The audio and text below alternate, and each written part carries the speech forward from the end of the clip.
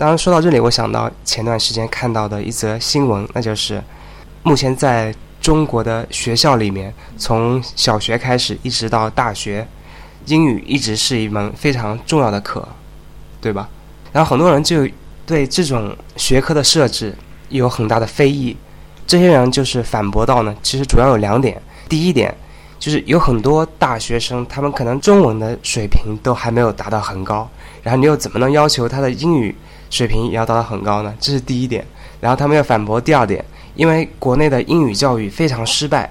与其花那么多时间让学生来学英语，用那种错误的方法来学英语，最后也学不到什么东西，还不如把那些时间用来研究科技了，放到这些自然科学的基础学科上去。汤姆，你对这个问题怎么看呢？我觉得你说的很有道理，就是我们可能与其浪费那么多时间钻研一些高深的英语，比如说像我们大学的精读、泛读，都是在美国读者文摘或者是一些报刊杂志上摘录下来的一些科技语、科技文章。当然那些文章都是相当的经典，都是写的是相当的棒的，但是至于它有多大的意义，确确实实学完大多数人就忘掉了。我觉得如果有这么多时间的话，那不如开一些就是口语听力课，跟老外聊聊天，然后学学基本的口语，不一定说要有多深。但是问题是什么呢？就是我们大家都很聪明，他考试是一个选拔制度。如果你想选拔一个人才，你就必须把题出的偏、出的多、出的怪。然后出的词儿连老外都不认识，这样才能选拔出一批最优秀的人。但选出来的这些人呢，他未必是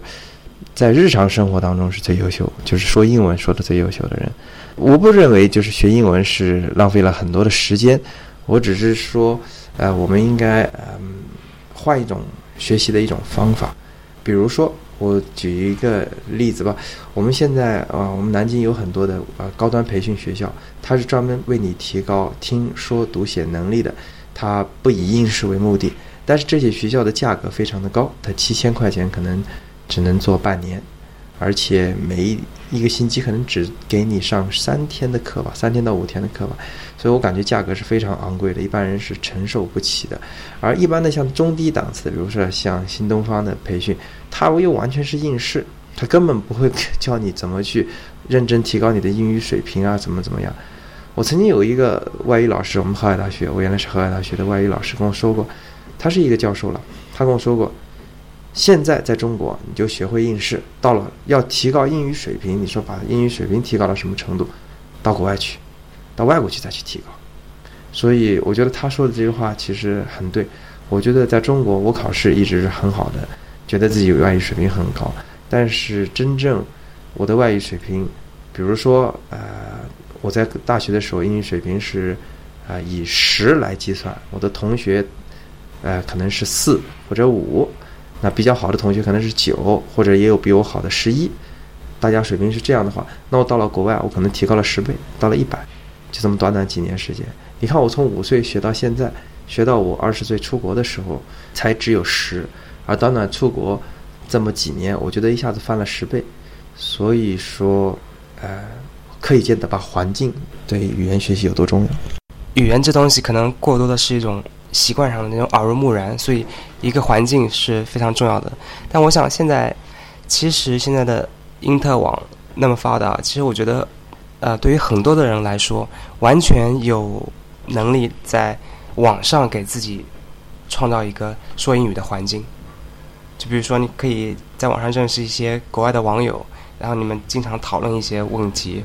或者甚至是视频聊天。现在网络这么发达，以前在中国你买不到纽约时报这些报纸，但现在只要上他们的网站就可以看到这些原汁原味的新闻。我想现在从这种环境上来说，不能说很好的环境吧，但是已经非常的不错了，可以在因特网上做一个环境。我是觉得因特网的出现确实是一个有划时代意义的买东西啊，认识朋友啊，都可以从因特网上开始。我举一个最简单的一个例子吧。我从小的时候，我们一开始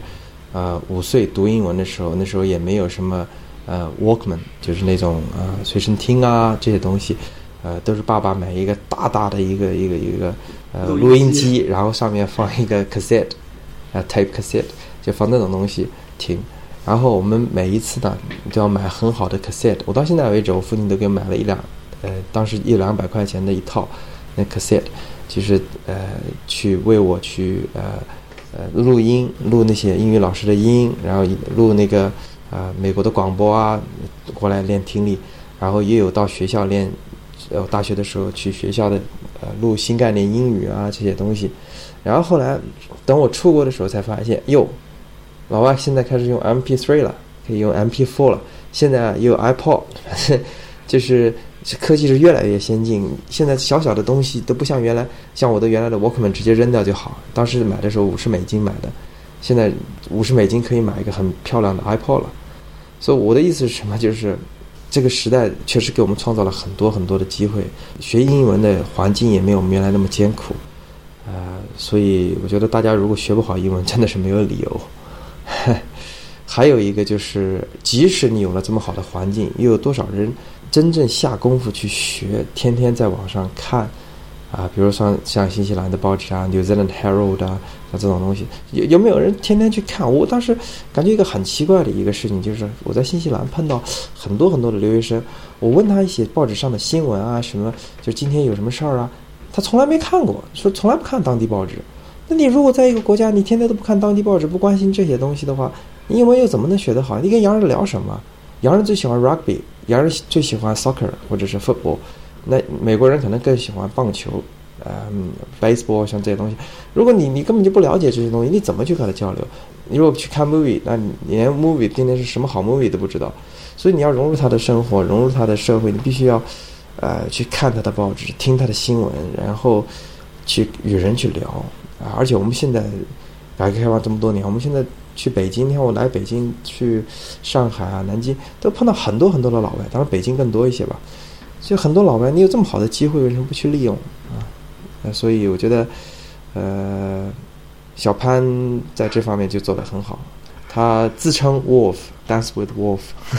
我想你刚才说的很有道理，因为很多人都在学语言，其实我觉得语言其实并不仅仅是语言，语言其实是一个文化的载体，它有很多的背景知识需要你去了解。比如说就是说一个名人吧，一个名人的名字你总应该知道吧。比如说如果你学英语，如果连 Shakespeare 都不知道的话，那可能就会